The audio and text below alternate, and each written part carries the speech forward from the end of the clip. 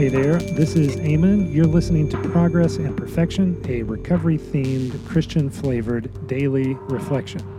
You can find us at progressandperfection.com. Whoever does not bear his own cross and come after me cannot be my disciple. Luke 14:27. I like projects. Give me a thought I can coax into a good idea, chop up into smaller good ideas, and then see them through to completion. It's extremely satisfying, and even better when the time horizon is short enough to be motivated by being able to keep the end in sight. But even more than time-boxed creative projects, I love the long-term, open-ended, unknown outcomes of relationships formed in recovery. Here there is no end in sight. Many markers and milestones, sure.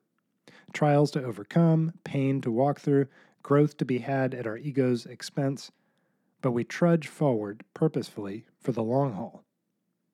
It's a comfort to me knowing that this walk has no real end. It is a perpetual cycle of passing it forward, of carrying the message to others.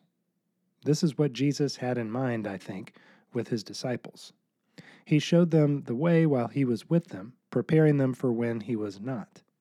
And then he commissioned them, and us, to keep making disciples. As we recover from our addiction, it becomes imperative to lean on the wisdom and guidance of those who've gone before us.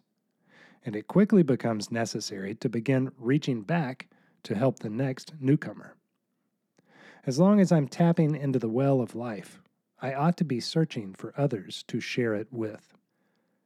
God, give me eyes to see the one I can help and a heart of willingness to do so. Hey, thanks for listening.